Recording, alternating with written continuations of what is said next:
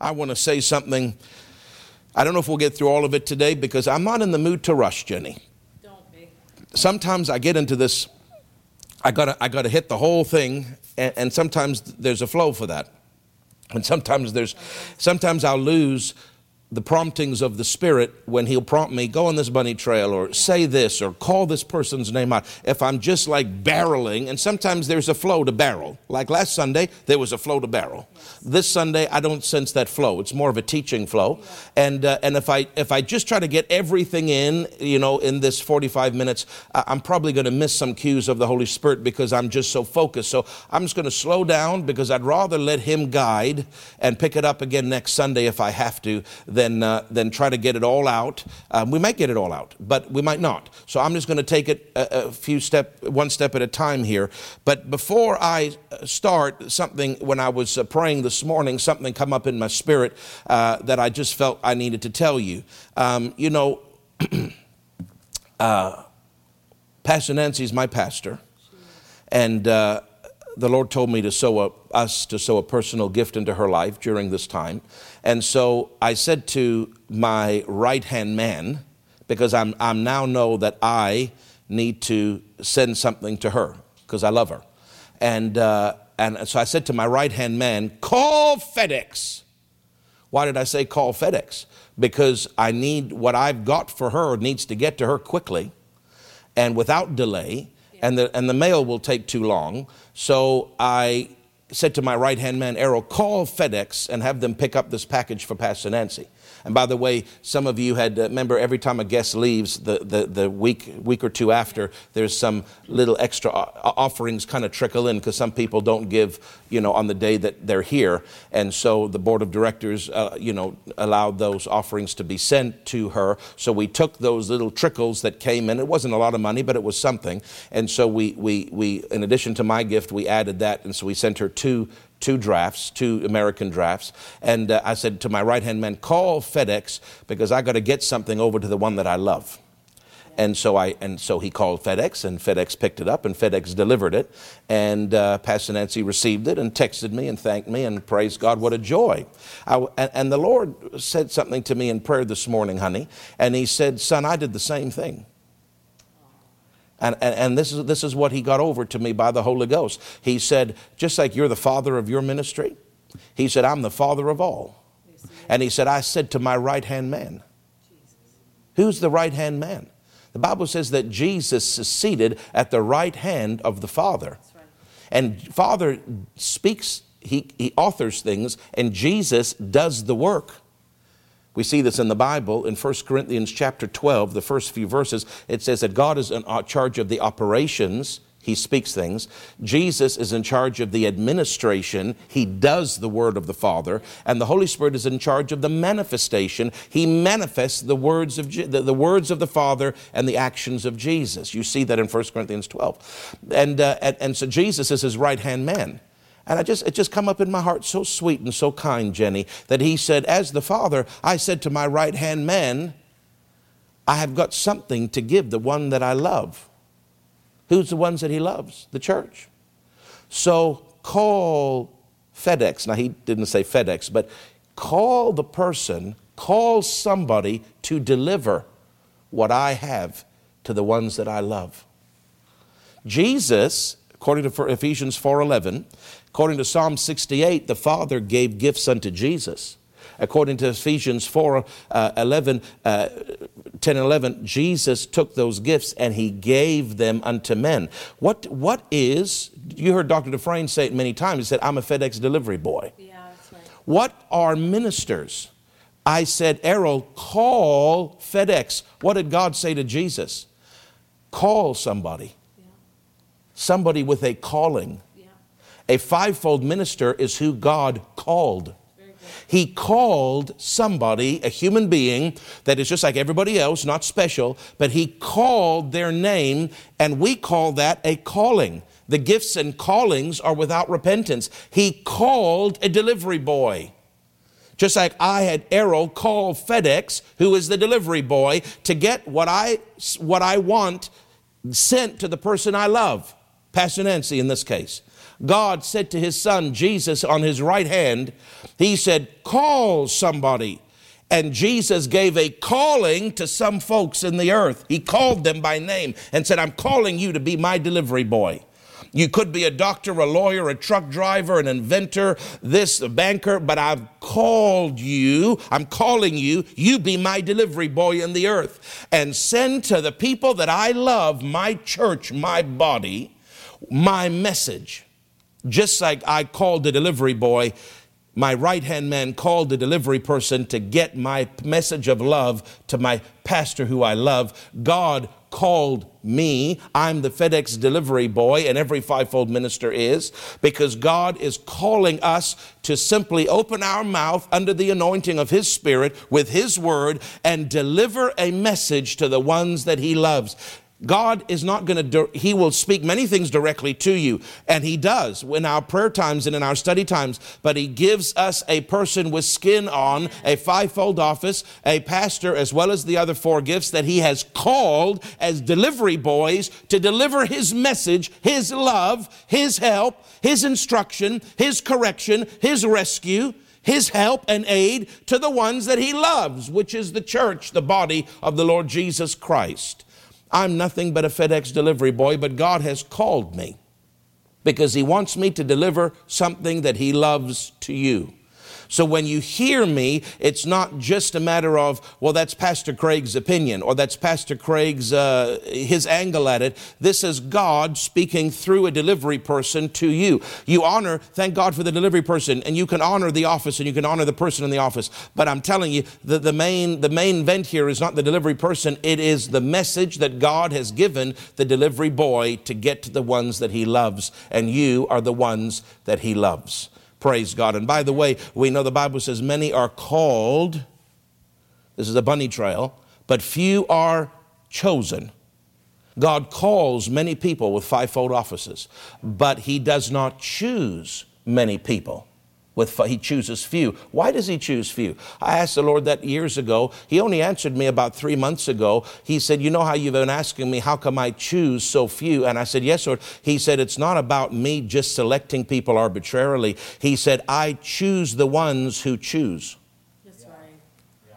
I call many, but I choose few. But the qualification of him choosing you is not because he's picking names out of a hat. That would be unfair. The qualification of being chosen by God is he chooses you because you choose certain things. And this is, I think, where a lot of young ministers miss it. They are in a rush. They are many times arrogant, and they think that they're more than they are. And God has to burn all that dross and all that carnality and all that wrong motives and all that arrogance out of them, because he's waiting for them to choose right decisions. When they choose to answer that call, when they choose to be faithful, when they choose to humble themselves, when they choose to serve another man.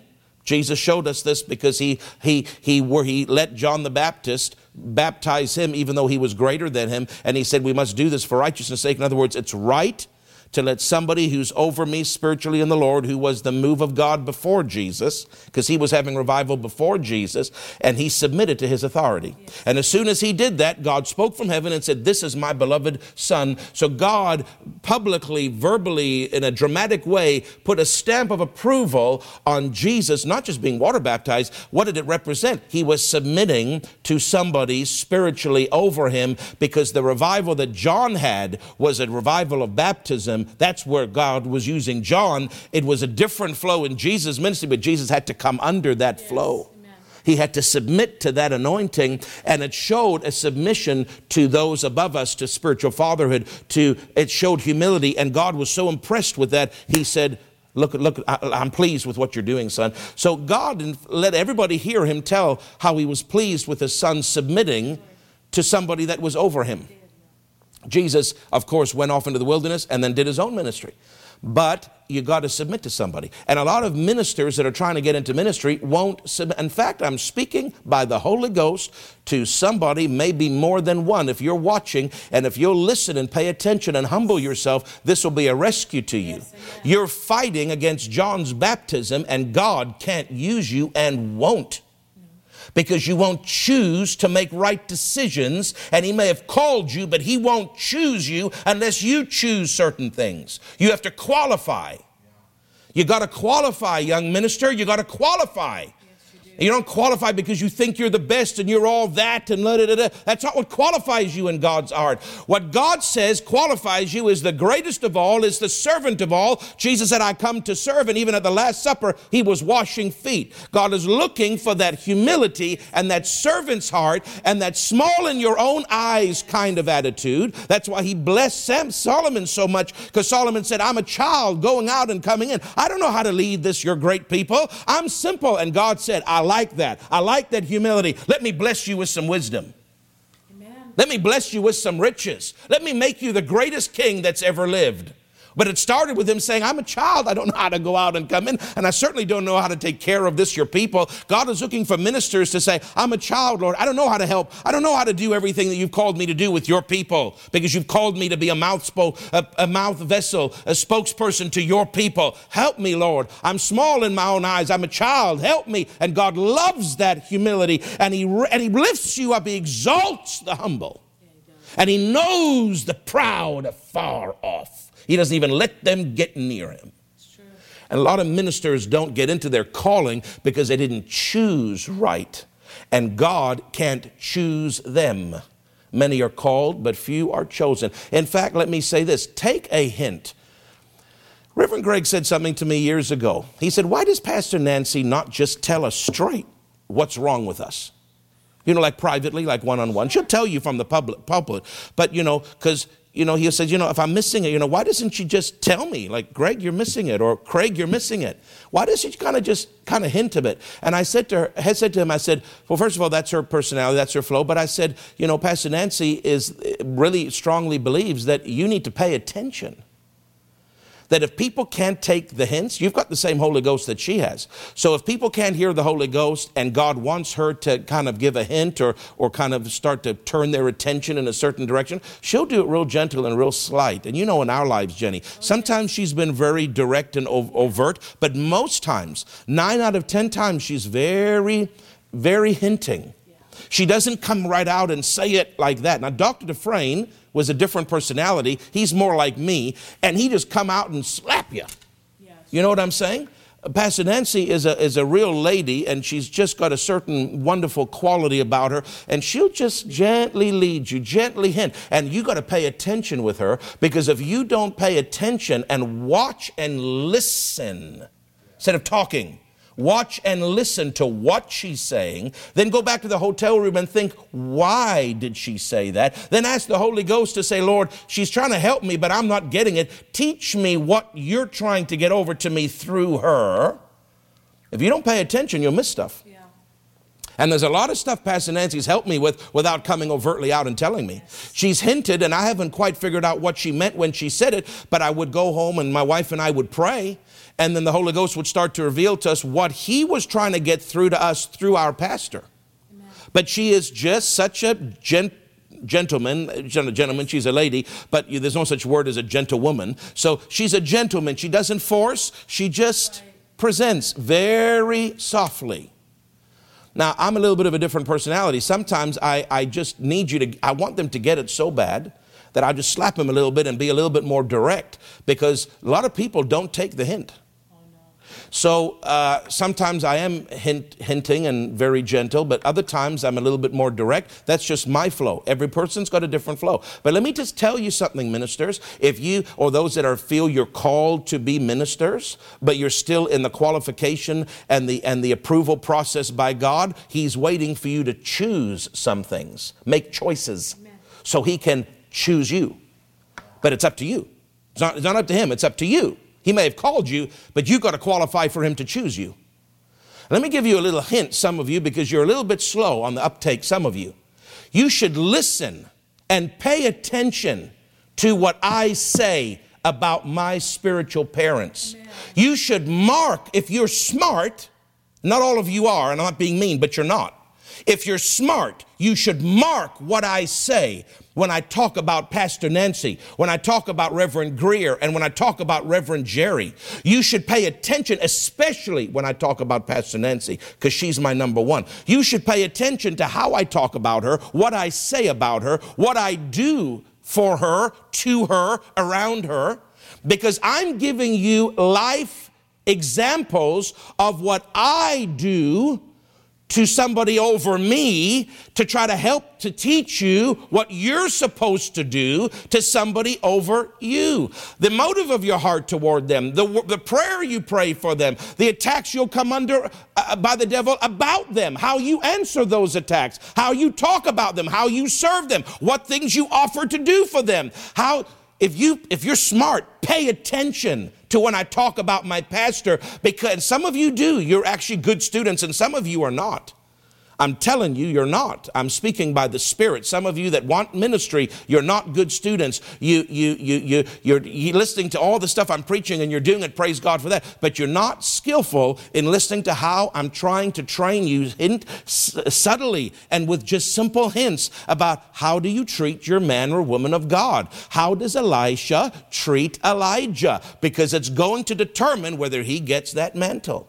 How you treat and how you act and how you pray and the motives of your heart and what you do or don't do for your man of God. And this is not manipulation, because I don't want nothing from you and I don't need nothing from you, because God is blessing me and my wife. Our socks are getting blown off. He's blessing us. So I'm not trying to manipulate, control, or twist this in some inappropriate way. I'm not doing this for me. I don't need anything. I'm trying to help you get to the graduation so that God will choose you and you step into your ministry. And I'm telling you, there is certain things that must be done toward your Elijah. There must be done toward your Saul, David and Saul. There must be done toward your Moses, Joshua and Moses. There's got to be certain things that are done. If you're going to have to make some choices. First of all, between you and God.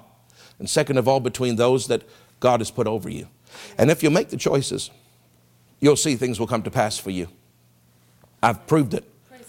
You know, Jenny, I've preached for 17, not served a lot more years than that in Ministry of Helps. Yeah. But I stood behind a pulpit and preached for 17 long years, including working multiple jobs in the ministry and multiple jobs in the world that I hated, but I had to pay bills.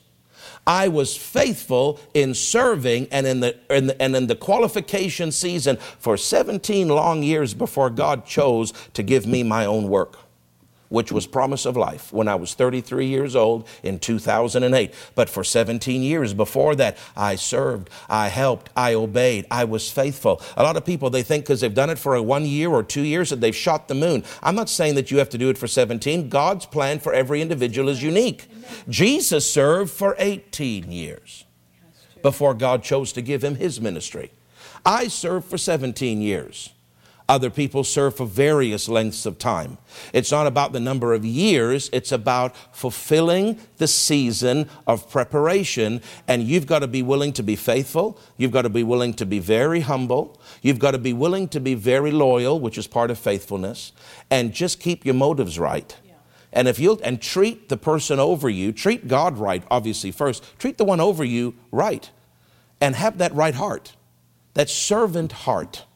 And you'll see God will extend a hand to you, and he will exalt your ministry and cause you to come into the fullness of what you're called for, just like he did for me and my wife. But it didn't happen just because I had a gift to preach. I had a gift to preach. My mother tells me that at 3 years old, when we would have family Christmas dinners, 2 years old, at family Christmas dinners, I'd stand up. I couldn't even speak. I couldn't speak. I had a little soother, what I called a dummy in my mouth. And she said, Craig, you would stand up, during in Africa, we're a bit more formal. So everything is very fancy and we got everything laid out beautifully. That's our culture. And at the end, there's toasts. It's like more English in some ways. And different people would stand up and give a toast and more of a formal capacity. We were more formal in our culture, at least back then. And there'd be 10, 20 people, more than 10, more like 20 of the extended family, grandparents, cousins, aunts, uncles, everybody, all all around this big table, and people would stand up and give toast. And my mother said every year from 2 years and on, I would stand up in my chair. I'd be in a little chair. I'd stand up on the chair so everybody could see me. I'd pull the dummy out of my mouth, and I'd put my finger like this, and I'd just go, and I'd talk in baby language. Because I couldn't speak English. I don't know what I was saying. I guess I knew what I was saying. I had something to say. I had something to say. And I would give a speech in baby language and then put my dummy back and sit back down like I had fulfilled my assignment. And my mother said it was the most astonishing thing to watch. She said everybody would watch you. Everybody would let you do what you would do. Nobody would try to stop you or say, oh, that's ridiculous. They would listen to you because you had such conviction at 2 that you had something to say. And then you put your dummy in and sit back down like you had done your job. And she said it became like a tradition. That became a regular thing every Christmas. I want you to know, from before I could even speak English, there was a call on my life to preach. And that was basically that calling starting to come out. I had something to say.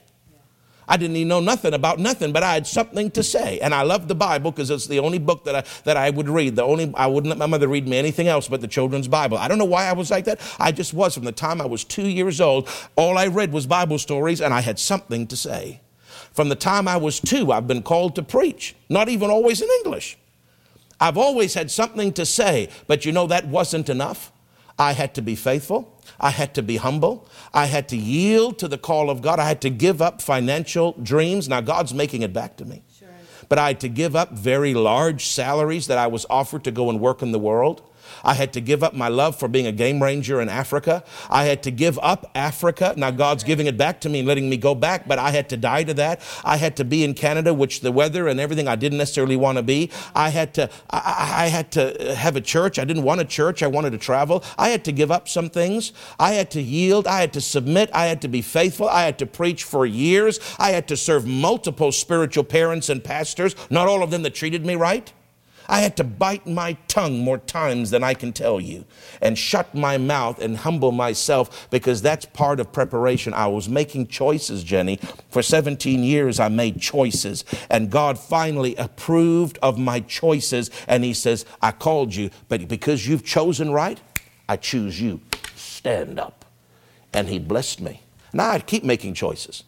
I have to make choices since we started this church. I have to constantly make right choices for God's blessing to stay. And it is growing. But it's about choices. It's not just about some woo-woo stick, God, ooh, I call you and I choose you and it's all done. You can do whatever you want. It's not like that for ministers. I don't know why I'm on that, but there's somebody listening that you need to hear this. If you'd pay attention, I'm rescuing you for your long-term future, for the calling. I know most of you aren't called to the ministry, but sometimes the Holy Ghost has me say stuff and it just be for one person. In fact, I've had Pastor Nancy come to the back room more than once, right, Jenny? She's preached the whole sermon and everybody's receiving and everybody's happy. Because there's still nuggets you can receive from what I've just said, even if you're not called to the ministry. And she'll come to the back room and she'll say, Pastor Craig, what's that person that's sitting there in the third row, 3 seats from the right? She's wearing a red shirt. And I say, I don't know. And I'd go out to the usher and I'd say, quick, she'd say it right as soon as we walked in the door. And so people are still milling about. And I'd look out and I'd say, oh, yeah. And I'd say, well, that's who that person is. She goes, the entire sermon was for her. I don't know what's going on with her. And I'd say, oh, Pastor, you have no idea. This I know because I'm the pastor. She's struggling with this, and this. And the Holy Ghost, she would say, the Holy Spirit highlighted her like a light was over her head. And God said, you preach the whole message just to her. Anybody else get something? That's great. But the whole message is to rescue her life. I can't tell you how many times that's happened. And people don't know. They just think the message, and most times the message is for everybody, but sometimes the message is for one person, and God will let everybody else hear and receive, but it's one person he's trying to rescue. If they pay attention. You got to pay attention. The Lord is trying to rescue somebody this morning, so pay attention. If you've got a 5-fold call in your life, and go back and listen to this another 10 times before you go to sleep tonight until it gets down in your spirit, and then start making the adjustments that you need to make so that your ministry will go forward in the earth. Praise God. Hallelujah. Amen. Well, I'm not going to apologize for it, but I'm trying to get to what I want to get to. Anyway, praise God. I was praying. Where are we at, honey? It's 11:29. So I have 31 minutes. Praise God. I think I can get out a few points in 31 minutes. I was praying this week, Jenny, because I had everything kind of planned God said a lot to me on that first week when all this first happened. Remember when we ended our 50 service thing? That was a Sunday night. We ended that. And then the very next service was Wednesday. I believe that was Wednesday, March the 25th. And that was our first Wednesday night on live stream. And that's when I preached about Jairus and only believe. But in that first message, God downloaded all the messages I preached from then up until Easter. So from the 25th, that one message, I only got out one point of that message. But then God gave me a bunch of other messages and points, which I then added stuff to and developed. But all the messages from that first Wednesday right up until Good Friday, the Wednesday before Good Friday, all of those were basically from one session with God in that first week. And he said, I'll tell you when to preach what, but this is all your messages until I tell you to stop. And so that all ended Wednesday. When was that? Wednesday, the 8th of April. So that was what? 2 weeks. But Fridays, Mondays, Sundays, the whole thing. And then, of course, Good Friday, I knew was a specific message. And Easter Sunday, last Sunday, was a specific message. So those were unique messages that were for that particular weekend. And then, of course, on Wednesday, Monday, I rested. I apologize. I know some of you were saying, where is my pastor? I just was tired after Sunday. It was a lot of fasting and praying, preparation. I needed a rest. I needed a break. So thank God for strong prayers like Mr. Rain and Reverend Taylor. They did a great job on Monday night. And then, of course, I believe you had a word from God by the unction of the Spirit on, I taught on Wednesday, did I not? I taught on Wednesday about the last day great revival, and we're continuing that Wednesday theme about the move of God that's coming. And then my wife did Friday night by the unction of the Spirit. But I had nothing for today, because all the messages God gave me were up. They were all done. So I said, Lord, I'm kind of starting with a clean slate now. I've said everything that you've told me to say. The only thing I haven't said is the last part of this great revival thing, which is on Wednesday series. And I'm finishing that this Wednesday night, where I'm going to continue reading you some prophecies, and we're going to talk about the move of God. And please don't miss Wednesday, because I've done that for 2 Wednesdays now, but the culmination of it is this Wednesday. I've been leading up to a scripture that God gave me about this end time revival, and I'm going to be sharing that scripture with you Wednesday night, so it's important you tune in. But other than that Wednesday, which will be done in a few days, that's the last message, and I didn't feel to preach that today. I know that's for Wednesday. So I said, Lord, I don't know what to do. You've given me so many messages. You've been so faithful to me. Like literally every single service that we've had, there has been a specific word from God for this congregation. I won't spend time reading them all to you, but if you go back, every time there's been a specific word. And I said, now, Lord, the last word, which is this Wednesday night series, is coming to a close, but you didn't give me anything after Easter. I have no idea what to share on Sunday, the 19th. I said, all the words you've given me are over. I said, I don't know what to do, Father, but I don't want to just tread water. I want to say the right thing. I'm your FedEx boy. You've got a message for the people you love, and you're going to use your FedEx boy, the one that you called, the one that has a calling on their life. From Jesus, your right-hand man called me, and he's my boss, and he wants me to deliver by the Spirit the message you have for the ones that you love. I said, and I don't have a message. I don't know what you want to deliver. So I began to pray. I began to pray. And a day passed, nothing. Another day passed, nothing. Another day passed, nothing. But I kept saying, Lord, I'm not standing up there just to tread water. You've been faithful with all these words, so to speak. I need you to give me a word for the congregation on Sunday, because I believe you're going to give me a word every service until this is over, because it's a rescue for them. And they're going to want to tune in when they know that I'm not just preaching a sermon out of a file folder. I'm preaching a word from God. And it took a few days, Jenny, but the Lord finally did speak to me. And he spoke to me very, very clearly, and this is what he said. I don't think I'm going to get it all out in the next 26 minutes. I'm going to have to pick it up next Sunday. But this is what he said. See, isn't that interesting? I had a sense in my spirit earlier, I'm not going to get through the message, but I don't know why, because I could get through the message.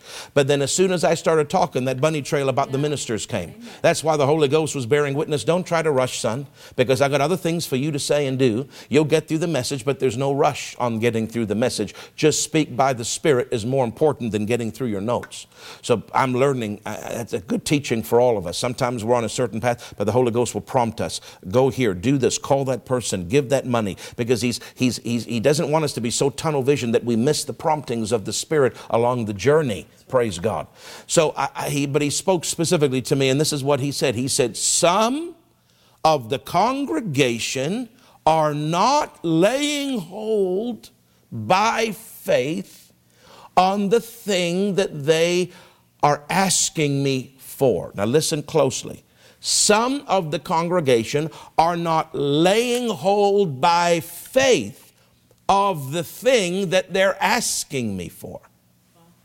You can ask God for something, but not lay hold of it. True. What does that mean? You can ask God for something, but not take it. The Bible says the kingdom of God suffers violence, and the violent take it by force. That's why Kenneth Hagin would say when he'd pray, Father, I believe, according to Mark 11:24, I believe I have received my healing, and I take it now. If you knew anything about Dad Hagin, you heard him say that many, many, many times. Whatever he was believing God for, he would say, Father, Mark 11:24 says, whatsoever things you desire when you pray, believe that you receive them. And the original Greek says, have received them at the time you pray. Believe that you receive them, and you shall have them. In other words, you receive them by faith in the invisible realm, because faith is the confidence, the assurance of things not yet seen. And then you'll have them. They'll show up in the material realm to your five senses. God's job is the latter part of the verse. Your job is the first part of the verse. God's job is to move situations and circumstances and cause it to come to pass, but your job is to believe you've received it and then let him do his job. A lot of people are trying to do both sides of the coin, and they're not built to do both sides. God didn't create you with the ability to make it come to pass. God created you with the ability to believe him.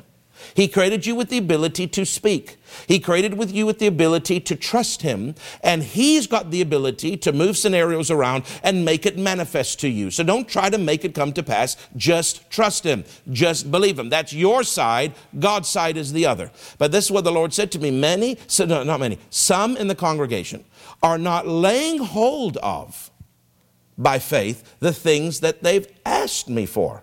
So in other words, you can ask God, God, please do this for me. God, please help me. God, I need another $1,000 this month or next month or whatever the need is. God, I've got this lump over here. I don't know what it is. Lord, I'm thanking you for my healing. And they can ask God for things, but they're asking, and it's technically faith, but they're not laying hold of that thing that they've asked God for, and they may have asked God in faith, and it is faith to say, Father, I believe I've received.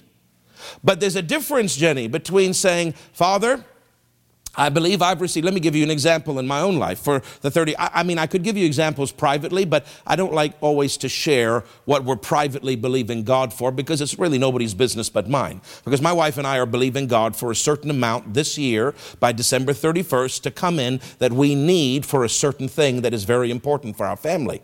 Not a luxury thing, a very important thing that we need. So there's a certain amount. So but I don't want to always share my personal business, because it's none of your business what I'm believing God for, you know. And some ministers do this, and it's not right. They'll tell everybody what they're believing for, but in a slightly manipulative way to get the people to know their need so that they may give toward the need. And I don't want to do that. That's why I don't share certain things. I share ministry things, but I don't share private things, because none of your beeswax what I'm believing for. It's between me and God. And I'm not trying to get you or manipulate you or anything to try to do anything. Unless God tells you to, that's fine, but that's not what this is about. So I don't tell specifics, because I don't feel that that's always the right thing to do. People can misunderstand. So I often talk about ministry-related things, because that affects all of us, because you're all part of the ministry with me.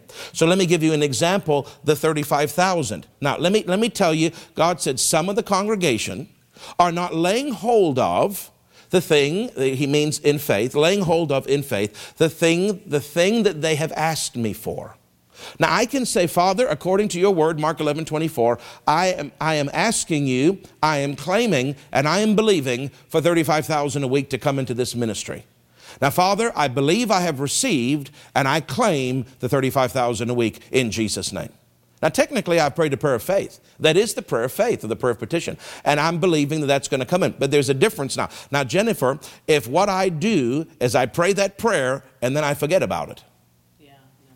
And this is what a lot of you are doing. That's why God gave me a word for you today. You're asking God. See, what I've done there is asking him. I've asked him in faith for something, but there's a difference, my brother and sister, between asking God and laying hold, contending for. There's a big difference, and a lot of Christians don't make the distinction. You simply pray a prayer and you ask God, and it is a prayer of faith. But then if I just forget about that, and I don't even think about it again, and once in a while, maybe once a week or once whatever, when a thought wafts across my mind or something somebody says reminds me, and I go, oh yeah, thank you, Lord, I believe I received the $35,000. What I've done is I've asked, but I've not laid hold. No. And it will take a heck of a lot longer to come into manifestation with that kind of, if I could call it this way without offending anybody, lazy faith. Yeah. That's not the kingdom of God suffers violence. That's the kingdom of God suffers laziness. That's the kingdom of God Lord, I just believe I receive, and amen. And then when you think about, well, Lord, praise you, Lord, I believe I receive, amen. And but it's very sporadic. It's haphazard. That's not the kingdom of God suffering violence, and the violent take it.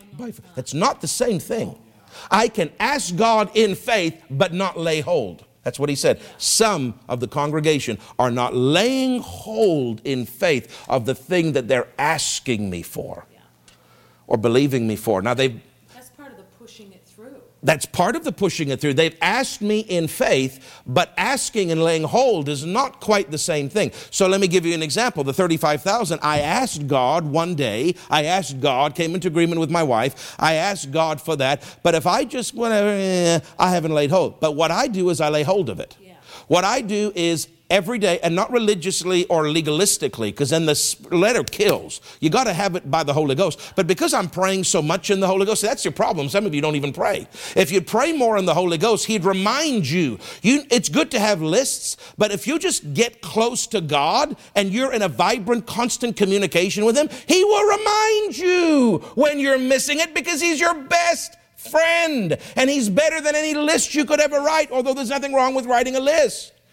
But because he reminds me, at the beginning he reminded me more, but now I'm getting more skillful at it. He'd say, come on, son, don't just, you prayed it, but come on, lay hold of it. And so I'd start to say, Father, and I do it physically because it helps me. I'd say, Father, I reach out my hand of faith right now.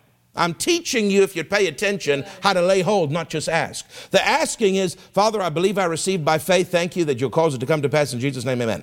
I claim it. That's asking. But laying hold is more aggressive and it's more continual, but not legalistically, but it's a spirit of faith that lays hold. I've asked in faith, but the spirit of faith will lay hold.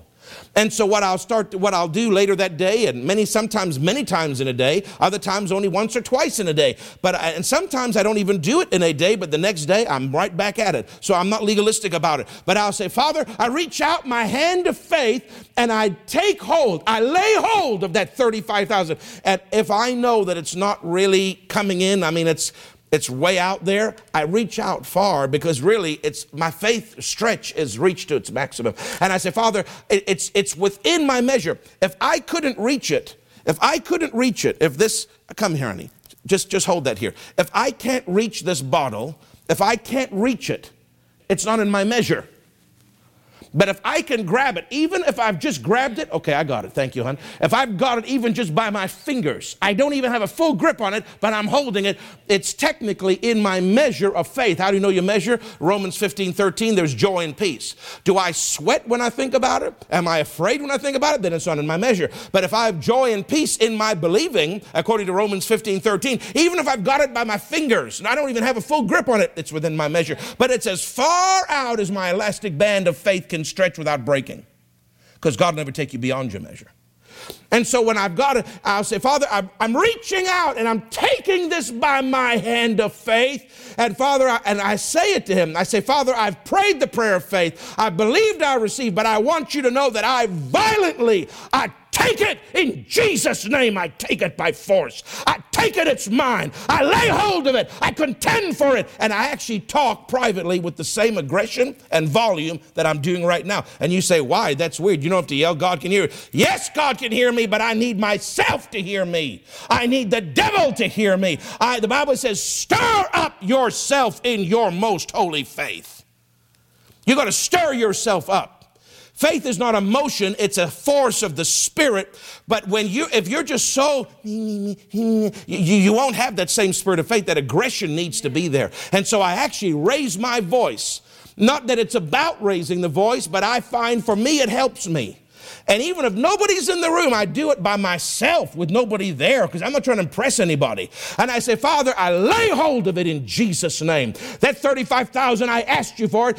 I am contending for it. I am standing for it. I'm believing you for it. I'm aggressive about it. The kingdom suffers violence, and I'm a violent one. I take it now. Dad Hagin said, I take it now. I'm telling you, Father, I take it. I take it in Jesus' name. I take it. Devil, now you see when you got that kind of, now that spirit of faith is working. Now add the other components. Devil, take your hands off that in Jesus' name.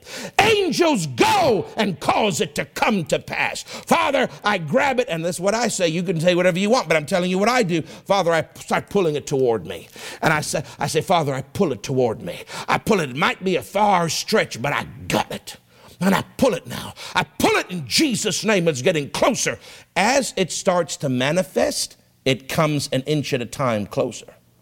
If it's not manifesting in the offering, I've still got it out here. But then all of a sudden, there'll be a spike week where we'll get 36,000. And I'll say, Father, I see it. I've seen it begin to manifest. Might only happen once in a blue moon, but I see it. I've just pulled it an inch closer. The next time it happens, I pull it another inch closer. The next time it happens, I pull it another inch closer. And by the time it's becoming, which it hasn't yet for the 35, but it had for the 30, it had for the 27 and a half before that, all these different amounts we've been believing God for. You've been watching me believe God. You've been believing with me all these years.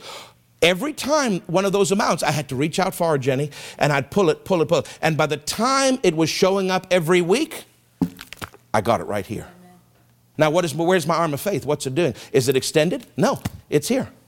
Now, once you've got the thing and you're actually seeing it manifest on a regular basis in the natural, your arm of faith is not extended anymore, which means your elastic band of faith is relaxed, which means you cannot just get lazy in your faith and say, well, I got the 30, praise God. Let me take a break. No. God immediately will give you a new number and He'll expect you to reach back out for a brand new thing and you just got it by your fingernails.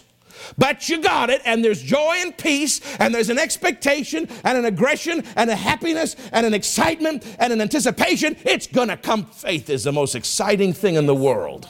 And but you see, I don't just ask. Father, I believe, I receive, I claim it by faith. I lay hold. They are different colors of the rainbow, even though they're both faith. But there's different colors of the rainbows in faith. One is purple and one is blue, and they blend, so they blend a little bit. But I ask in faith, but then my aggression and my spirit of faith lays hold of that thing, and I say, Father, I take it now. I believe I receive it in Jesus' name, but I'm not just praying a simple prayer and a simple prayer of faith. I'm going beyond that. I am laying hold of it now by faith, and I'm violent in my believing, and I claim it, and I say, you come to me. I commend you, you money. Get in my name. Get in the ministry name. I pull you toward me. I violently take you. I claim you. I pull you now toward me. In Jesus' name. And I do that alone without anybody in the house. So I have a right to preach it because I live it and it works. I don't just do it in prayer meetings or preaching to you. I do it when nobody's around. I live this gospel, my brothers and sisters. I live it at home like I live it here at the church.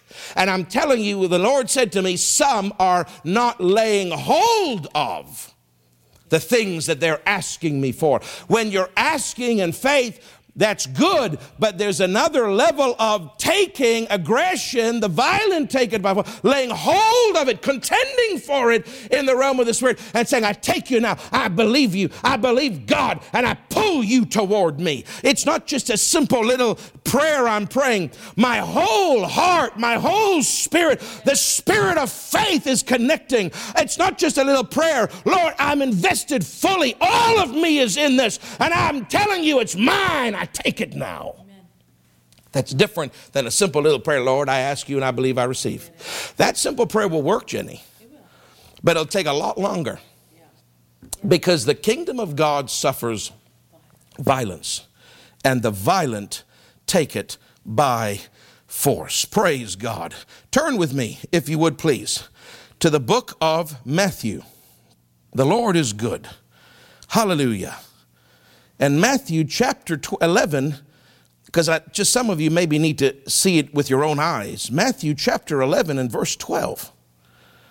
From the days of John the Baptist until now, the kingdom of heaven suffers violence, and the violent take it.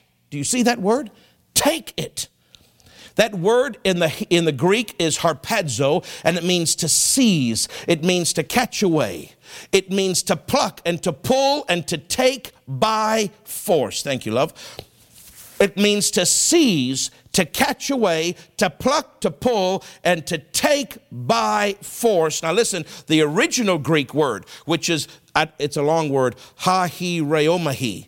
Hahireomahi, the original from this, the root word, means to choose, prefer, and take for oneself. It's a personal taking. You're not taking on behalf of somebody else. You're taking it for you. So this word here, take it by force, it's literally saying that you are aggressively, now this interesting, both the word take in English and the word force in English are the same Greek word. It's saying it differently in English. It's using the word take it by force. But the entire phrase, take it by force, comes from one Greek word, which is harpazo, and it means to seize. It's not just a simple little nice, gentle, I'm asking politely. That is faith, but it's one side of faith. But you can now ask and then take it. There's a seizing, there's an aggression, there's a violence, there's a spirit of faith. Yes. Faith is the asking. Taking is the spirit of faith. Right, amen. I'm trying to get over to you. God is trying to get over to you. It's fine to ask, but He wants you to take. He wants you to release that spirit of faith, that force, that taking attitude, that violence, that aggression in a good way. Lord, I'm not just asking, that's faith. I'm taking it. That's the spirit of faith. And the Lord said to me, some of them are not laying hold. He's talking about laying hold and pulling it toward them. They're not laying hold of the things that they're asking me for. They're asking me in faith, and it's going to eventually come to pass, but it's going to take longer. If you'll get that spirit of faith mixed with your faith and lay hold and start to pull aggressively and do it regularly, not legalistically, but the Holy Ghost will remind you if you're not doing it enough, but you shouldn't have to have Him remind you all the time, because you should do it enough that He doesn't have to remind you. I do it regularly. Father, I lay hold of it. I take it in Jesus' name. Devil, see, then these four things Dad Hagin taught us. Claim what you need, tell the devil to take his hands off it, release the angels to go and cause it to come to pass, and praise Him, because He's working behind the scenes. He's working out how to manifest it for you. He's working out the last part of Mark 11:24. Your job is just to release your faith. And those four things, you'll find it flows out of you like a mighty torrential river. When you start to get more of the spirit of faith attached to your asking. When you're not just asking in faith, but you're taking it by faith, it will come out of you. Devil, you take your hands off that. Angels, go and cause it to come. Father, I praise you. See, that spirit of faith gets working in you, and you just start glorifying Him. I praise you, God of heaven, that it will come to me because you told me to believe you for it. And I'm doing my part, and you're obligated to do your part, and I don't care where it comes from. I don't care when it comes. I'll stand as long as I need to stand, because the Bible says the longer I stand, patience is having its perfect work, and faith works by patience. So I keep my love walk right, because faith works by love, and I keep my patience, what's the fruit of the Spirit, and the fruits of the Spirit are the pillars that keep the bridge of faith up. My patience is working, so the longer I have to stay and say, Father, I claim it, the better it is for me, because the longer I'm exercising the fruit of patience in my believing. It is going to come to pass, but the longer I have to stand and experience patience, the Bible says that patience have a perfect work that you may be complete and lacking nothing, James 1. So the longer I'm believing and standing is not a bad thing. It makes me a stronger believer. It perfects my faith. It makes me more perfect and complete in my faith the longer I have to wait. Yeah. Hallelujah. People think, oh, why am I taking so long? You got the wrong attitude. You don't ever say, why is it taking so long? If you're saying, why is it taking so long? Big clue, take a hint. You're not in faith. When you're in faith, you say, thank God it's taking long. It's taking long because my patience, I am being perfected in my using my faith, using my faith, believing God. This thing called faith is becoming more perfect the longer I stand in patience. Thank God it's taking long because I'm getting stronger for every day I wait. And it will surely come to pass as the sun will rise tomorrow, it will come to pass. You see, that's not just asking God. That is laying hold and pulling it towards you. My God, I wish, Jenny, somebody had taught me this. They don't know, these people, they don't know how blessed they are. Not because I'm great, but because this revelation is great.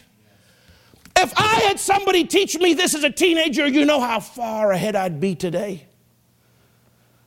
You know how many mistakes I wouldn't have made if somebody had taught me how to be led by the Spirit. If somebody had taught me how to lay hold in faith. That is why Dr. Dufresne's feet and Pastor Nancy's feet, how beautiful are the feet of those that bring the tidings of good news. Not just salvation, and anything in the Bible is good news. Salvation is good news, but the baptism of the Holy Ghost is also good news. Learning how to use your faith is also good news. Yeah. Learning how to intercede in tongues is also good news. Learning how to get healed is also good news. Learning how to have patience in your faith fight is also good news. Learning how to have joy is good news. Learning how to go from the fight of faith to the rest of faith is also good news. Every revelation we get is good news. And his feet and her feet will always be precious to the fields. Forever. In eternity. Yes. You say, I don't care what you believe. You're wrong. In eternity and for all eternity, I will go and I will say, Doctor, Pastor, let me kiss your feet.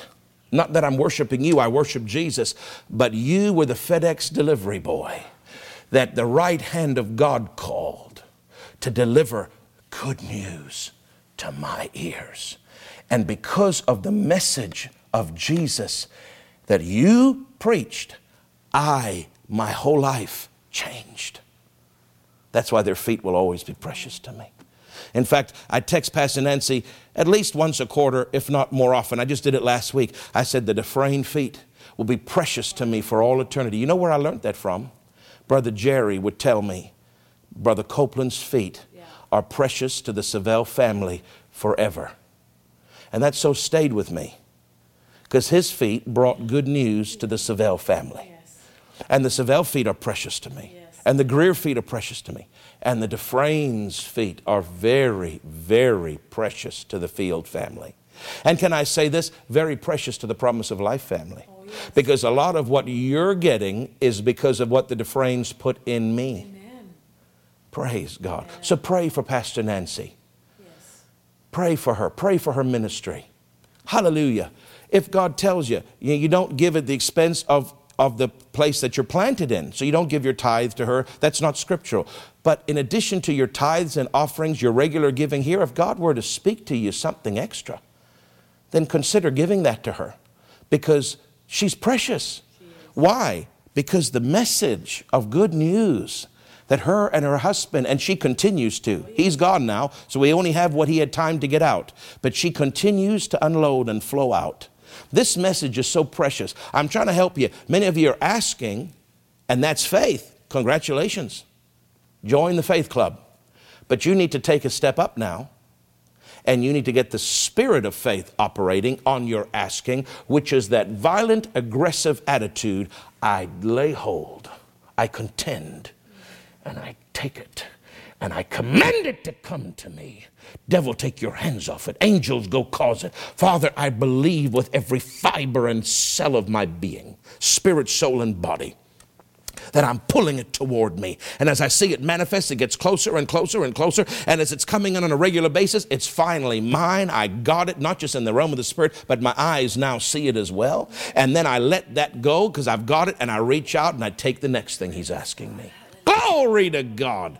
Listen, can I say two examples and then I'll close? It's 11:59. Jenny, I know this, and I do this for the church budget, but it's easy to miss doing this in other areas. So I'm sharing this example so that you'll learn from my mistake. I do this for the church budget, but when Randy came 2 years ago in 2018, and he did the Mississauga miracle, and God spoke that amount to him, do you remember? Whatever it was, 276,000 or whatever that amount was. I think it was 276. And now I'm doing this for the church budget all the time. But now we have another thing looming there, right? Which is this, that's impossible. Like we've never raised that much money. Now we broke a ceiling. Now we can believe for 379,000. Yeah, that's right. Last year we got 246,000. But the year in 18, that was impossible. We had never broken that glass ceiling in our faith before. But see, I'm doing this aggressive calling for the church general budget. But when it come to that Mississauga miracle, you know, we both prayed in my car in the parking lot of the hotel. We prayed the prayer of agreement. That's faith. But I didn't lay hold, and he did. That's the difference. He continued after the prayer of agreement with the spirit of faith, laying hold. And I wasn't doing it. I do it for the other things, but I wasn't doing it for that. See, I had to be corrected. Then I would get in the car, and the first thing he'd say, and not religiously, not to try to be the confession police. He'd just say, well, praise God, we have received the 276. And he just says, I'm driving. He just says, Lord, glory to God. Thank you, Jesus. I call it, I commend it to come in Jesus' name. I take it now. And then he just change the subject and talk about something else. And then as we're getting in the car, he'd say the same thing. I take it now. And then if he's texting me, he'd text me once in a while. I take it now. And see, all week I wasn't doing that. I was just kind of like, it was beyond me. I'm saying, Lord, help him believe, because I don't know if I can believe you for this. But you see, I watched him lay hold of it. It wasn't just a prayer. The spirit of faith and the taking it, he had that all week. And then I heard the Holy Ghost about the fourth day. I think it was Wednesday or Thursday night. It was a Sunday to a Thursday. But I think it was Wednesday night or something. I heard the Holy Ghost say, why don't you pay attention to what he's doing?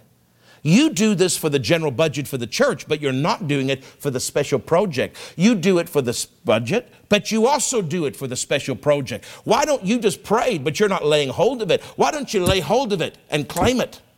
And so I'd say, Father, I claim it, I lay hold of it, I aggressively, violently, with the spirit of faith, take it now. And I got on board with him, but he had to do that alone for the majority of the week until I got on board with him. And then, praise God, the money came in, and then we counted it the next week, remember, and we had a video from him, and all the money that we needed and more came in. So now with the 379, I've learned from that example, I don't just lay hold of the 35 and call it in aggressively. Anything I'm believing for, in this case 379 for this building and for the airplane hangar, I lay hold of it and I claim it, I pull it in Jesus' name. You see, that spirit of faith is on the special project. My taking it, my laying hold of it is on the special project, as well as my weekly budget for the church. And not only that, for us personally, there's a certain amount that we're believing God for. So Jenny and I, we know what it is because we've done our budget, and now we lay hold of it and we pull it in Jesus' name aggressively toward us. Right. Amen. So I'm doing that on multiple battlefronts. Yes. Financially, I'm talking. I do, and you can do this for healing as well. You believe in healing, you aggressively claim it and take it. I'm just focusing on finances more. Objects, things, money. I do this for my personal budget. I do this for the family church budget. And I do this for special projects for the church. I do this for special projects for my wife and I. You can ask God, but there's a difference between asking in faith and laying hold by the spirit of faith. There's a difference. The laying hold by the spirit of faith is stronger. It's deeper. It's more. It's a higher measure. It's a higher level of that faith. Yes, it is. He said to me, some are not laying hold of what they're asking me. What is he saying? They're asking me in faith, but they don't have that laying hold, the spirit of faith, the violent taking it in Jesus' name. And if you don't have that, it won't work as efficiently, as quickly, and as skillfully for you. And I want you to get it. So listen, some of you, like you heard Danielle share earlier, she believed God for an amount in April. I don't know what amount it was, but she knows. God knows. And knowing Danielle, if I know Danielle at all, which I do, Danielle's got the spirit of faith about her.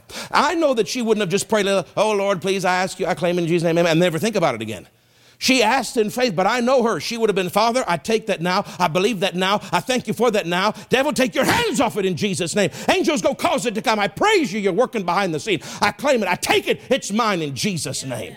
I know her. She'd be doing that. And look, before April's even over, all the money and more that she needs. Now, you see, you say, well, that's Danielle. That's you, Pastor Craig. But if work for Danielle, it could work for you.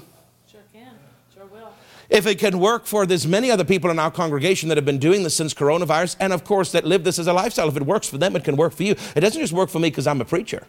My faith is the same as yours. I don't have a special faith because I'm a preacher.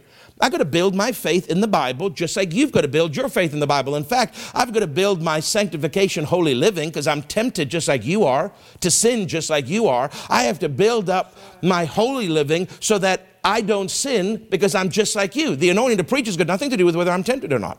The anointing to preach has got nothing to do with whether I resist temptation or not. The anointing to preach has got nothing to do with my personal faith when I walk out of this building and the anointing is gone. Yeah. And I'm just like you, a regular person, and I feel the same things you feel, and I feel afraid, and my mind's trying to figure out where it's coming from, and I have to stop that and say, no, in Jesus' name. I'm not my job to figure it out. My job is to trust him. I lay hold of it in Jesus' name. Remember that Friday night, the 27th of March? Wednesday, I said, only believe it. Friday, God said, don't ever let go the place that you're occupying in the Spirit. What does he mean? He was saying, because I'd let go on the $35,000 to reduce it to an emergency budget, and that displeased the Holy Ghost. Because backwards always displeases him. He wants you to move forward in your faith despite famine. And he didn't want me to let go. I was letting go. He said, don't you ever let go of the place you're occupying. Now he's saying it differently, but it's the same thing. The place you're occupying is the thing that you're believing God for, is the thing that you're laying hold of. Don't let go the grip of faith. Don't let go. Don't let go what you're laying hold of. Lay hold of it. Occupy it. Believe for it. Get faith turned into the spirit of faith and get aggressive. And I promise you it will come to pass. In Jesus' name, it will come to pass. You say, you don't know my circumstances. I don't need to know. God knows your circumstance. You don't know how impossible it is. I don't need to know. God knows how impossible. Don't you think it's impossible in coronavirus for us to prosper? And look at what's happening. Personally and ministerially. And we're sowing big, but we're prospering big too. It can work for you, my brother and sister. Faith works the same. Now, Jenny is stretching. Do you know what stretching means? Jenny is stretching because she's telling me, Pastor Craig, it's over now. It's done. The boat has sailed. The plane has taken off. But it hasn't yet left the runway, Jenny. I have one more thing to say before you come up with the microphone. I want to give you a practical praise report about this working. Not only are we believing for the money per week, not only are we believing for special projects, but can I tell them the testimony? A year ago, on April the 12th, it was a Friday. It was the last day Jerry Savelle was with us. Remember, he came Wednesday, Thursday, Friday. Just 3 days. On Friday afternoon, April 12th, I picked up the keys to the airplane hangar. And early Saturday morning at 6:30 a.m., before he got on the plane, we drove him up there so he could see the hangar. He blessed it. He prophesied to me. He really encouraged me in my faith and told me how God was doing it for me was the same the way God did it for him. And he said, now, hangar, you be filled with the plane. The hangar, you be filled with the plane. And so what have I done for a year? I've been saying, Father, that hangar is lying empty. And some folks had suggested to me, well, rent it out to somebody. Let somebody else pay $500 a month and let them use the hangar. And I said, well, Lord, I'd rather make $500 a month, $500 to $6,000 a year, than nothing. And the Holy Ghost said, don't you do it. And I said, but Lord, why? Because this is a nice hangar. It's empty.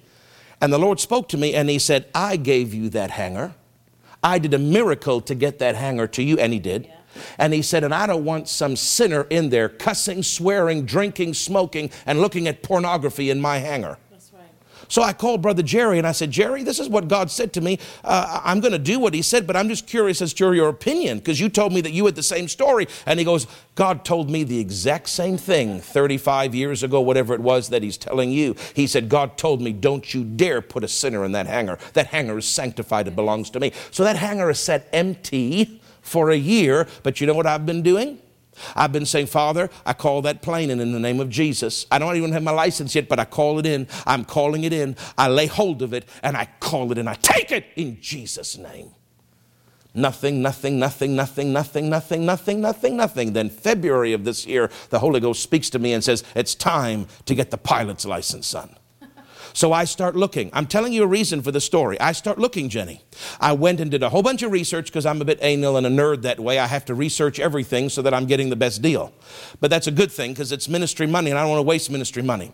So I went and met with the chief flight instructor at the Brampton Airport where we have the hangar, and I found out all the costs of the courses. You got to do a book course, and then you got to do an in-cockpit course called ground school and flight school. And so I looked at the prices and I added all the miscellaneous fees and taxes and blah, blah, everything onto it. And it was going to cost quite a bit of money, far more than I thought it would cost. But I felt a check in my spirit. But why would I feel a check? I had the hangar there. Obviously, I'm going to learn to fly there if I've got the hangar there. But I kept feeling a check in my spirit, but I didn't know why. So I called Randy and I said, Randy, I feel a check in my spirit. This is in February. I don't know. And he goes, well, he says, why don't you consider doing it in the States? So then I started researching all of that and doing an online course and having his son be my flight instructor in Tulsa. And then when he came up in March the 8th, he came up, and that whole week we talked about it, and finally it clicked in my spirit, man. There was peace. There was a check in the natural, in the Canadian side of things to learn here, but there was a piece to do in the States. But my mind was fighting me because I'm like, why would I fly to Tulsa when I could just drive 10 minutes to the airport? And I didn't really know why. So then I started doing the money side of things, and I discovered, lo and behold, that not only by doing it online as opposed to a classroom is better because I can work at my own pace and go as fast or as slow as I want, whereas in a classroom you're limited to how fast they'll let you go. Plus coronavirus shut everything down, so they don't even have classes for the foreseeable future. So the Holy Ghost knew all of this stuff. And when I added up everything, including the U.S. exchange rate, when I added everything up, including flying to Tulsa, flying home, to do everything, you know what it cost me, Jenny? It cost half the amount of doing it in Canada, and in half the time, less than half the time. It would have taken me 11 months and a large chunk of money to get all that pilot stuff done in Canada. It cost half the amount with the exchange and all the little factors included, half the amount and half the time to do it in the States. Now, the Holy Ghost knew that. He gave me a check, but my mind couldn't figure out to follow the inward witness. I couldn't figure out why. It didn't seem to make sense. But then when I crunched all the numbers, I said, Lord, that's why you're having me do it. It's costing the ministry half the money, and it's costing me half the time. So when Randy comes up, we talk about it. And so now Randall is official with the FAA. He's my instructor. It's all done. We paid our fees. He's registered with the government in America, and I'm ready. I'm doing the pilot's course. As soon as the borders open, I go and I write the test in Buffalo to get passing that test, and then I go fly down in the summer to Tulsa for a week at a time. I'll come back for Sundays, but a week at a time for about 3 weeks. I go down for a week at a time to fly with Randall Jr., his son, and get my cockpit training. Now, hold on. Are you ready?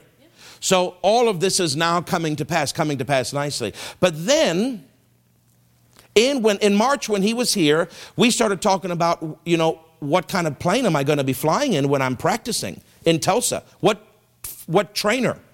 And so he was telling me the trainer, there's always the same kind of plane. It's a Cessna 172. He's telling me the trainer. And then he says, most people, they just come and he said, but it's not really that great, Craig, to do it that way, where you just show up and whatever plane is available, you take. He said, first of all, you might have a different year's model, and the cockpit, where the different things are, might be a little different. The radio might be a little different. And so you have to do a mini learning curve every time you get in the plane. He said, and also, it's first come, first serve, so they don't make appointments. So you could fly down and be ready to fly one morning, but they got no planes till the afternoon. And so you have to wait because they're busy. And then the plane you get might be different to the plane last time. He goes, I know you want to get this highfalutin Cirrus that he flies, $500,000 airplane. He said, but maybe it might be better for you to consider just getting a smaller plane to start to train. And I looked at him and I smiled and I said, Brother Randy, I said, God's already told me that. I just haven't had a chance to update you. When I was in South Korea in October in a little store there where Jenny and some pastors were buying some stuff, God spoke to me in the store and said, I do not want you to buy a Cirrus first. It is too expensive. Not that God can't afford it. He didn't explain why to me. He just said it will cost too much and you don't need it. You need to get a smaller aircraft and train and build your hours. Then after we got back from South Korea, we called the insurance company. And see, God doesn't explain everything to you, but just trust him. When we called the insurance company, not only is the plane beyond my measure of faith, $500,000 right now, but on top of that, the insurance company won't even insure me on that plane. They don't insure rookie pilots on a plane that advanced. It's too of a higher risk. It's not a matter of it being too much money. They just won't insure you. So had we bought the Cirrus, I wouldn't have been able to fly it because you can't get insurance on it because I don't have any hours in the cockpit. God knew all of that, even though I didn't know it, when he said to me in South Korea, don't buy the bigger plane first, buy a little plane. So then I've been planning. I haven't told Randy, but I've been planning over Christmas and January. Okay, we're going to buy a little plane. I'm not really sure what, Lord, and we're going to build up our hours. We need about 150 hours before the insurance will cover me on a better plane. And so now Randy, and I'm dating him. We're at the table. This is back in March, and he's talking to me, and he goes, wonderful, Craig. He said, let me see if I can find you a Cirrus 172 because that would be a great plane for you. And then we had to go through all the rigmarole of how do we buy it in the U.S. if we're a Canadian charity. There's all these rules you have to go through. Randy is so kind. He's been researching this for us. You know, they're not charging us a penny, calling, even during coronavirus, been researching all of this for us. Well, what is the date today, Jennifer? Today is the 19th. On the 16th, last Thursday night, your blessed pastor, Jennifer, is at home sleeping. I'm out driving and praying because I'm restless. And I'm praying and I hear the Lord say to me, Jenny, as I'm driving, buy an airplane. And he said it just like that. I said, buy an airplane? Lord, I know we've been talking about a trainer, but we're in coronavirus. The devil 19 is upon us. You don't buy a plane during the devil period. And I heard him say, buy an airplane. And I thought, how am I going to buy an airplane? I don't even have any money for the airplane. I know we're going to buy a small airplane, but this is not the time to buy an airplane. But I heard him, Jenny, he said, buy an airplane. So I picked up the phone and I called Randy right then as I'm driving. I put it on speakerphone. And I said, Brother Randy, God just said to me, buy an airplane. And he said, glory to God. You know, Brother Randy, he said, God is with us. He said, you'll fly away, oh glory, you'll fly away. Now I said, yes, okay, thank you for all the colloquial comments, but I'm buying an airplane. What does that mean? And he says, Pastor Craig, I wanted to call you, but I didn't because I didn't want to influence you or put pressure on you. But I've been sensing in my spirit that you need to buy an airplane right now. I said, why didn't you call me? He says, because I don't want to pressure you. You've got to hear it from God. I said, I heard God say, buy an airplane. And we're in coronavirus. How is that the right time? I don't know. And he says, let me tell you why God's telling you that. Because right now you can buy airplanes at slashed prices because people are panicking and they're in fear and they're desperate for money. And you can get an amazing airplane for a greatly reduced cost. I didn't know that when God said buy an airplane. So from last Thursday to last night, that's Thursday the 16th, the 17th, and the 18th, 3 days, he's been searching. He's opened up an American company that legally, we've done it all legally so that we can buy the airplane, put it in that American company. It's perfectly legal. We got insurance at like $50 a month. It's nothing. Everything's set for me to come down. All we need is the airplane. And last night, he sent me, we're not 100% sure, but I think this is the one. He thinks this is the one. So he sent me a picture of Promise of Life Church's new airplane. Now, it's just a simple little airplane, but you got to start somewhere. You don't start with a Falcon 50 like Jesse has. You don't start with a Citation 10 like Brother Copeland has. You know, Brother Copeland started with a little tiny plane like this too. You start where your measure of faith is at. And so he sent me, would you like to see a picture of, now, that's not 100%, but you know how kind he is to us? He said, the plane is located in a hangar 45-minute flight away. He said, I'm leaving tomorrow to fly there to inspect it for you. My goodness. And then to bring in a mechanic to do the pre-buy inspection. This is how kind he is to us, that he would fly his own plane to look at Promise of Life's plane. And God told him, Craig needs to buy a plane, but he wouldn't tell me. God told me, I had no idea you could save money at a time like this. And we're getting a plane with all the added instrumentation that you don't normally get.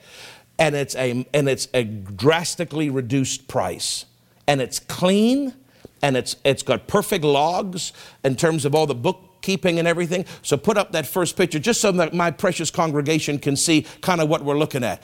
That's most likely going to be, I know I told you it's simple, but you got to start somewhere, praise God. So that's the plane that we're believing God to buy. Go to the next picture, and you'll see there it is on the runway again.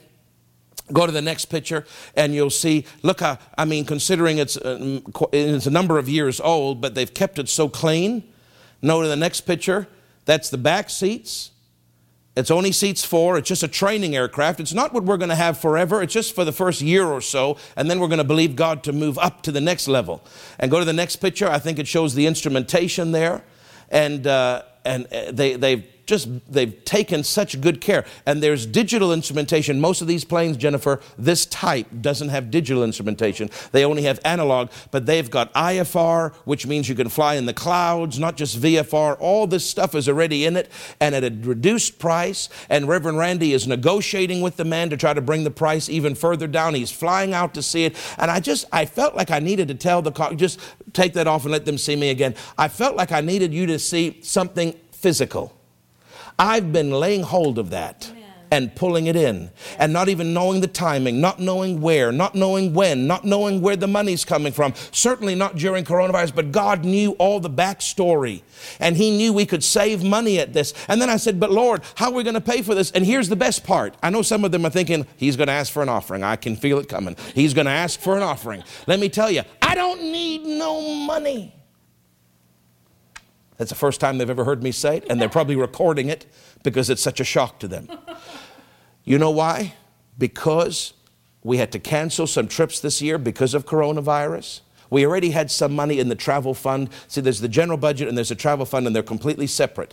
What we do with the travel does not come out of our general operating budget, what you give tithes and offerings for. It's a separate thing that I believe God for, and that money comes in from different sources. And we had some money assigned for a plane and for training, but not enough.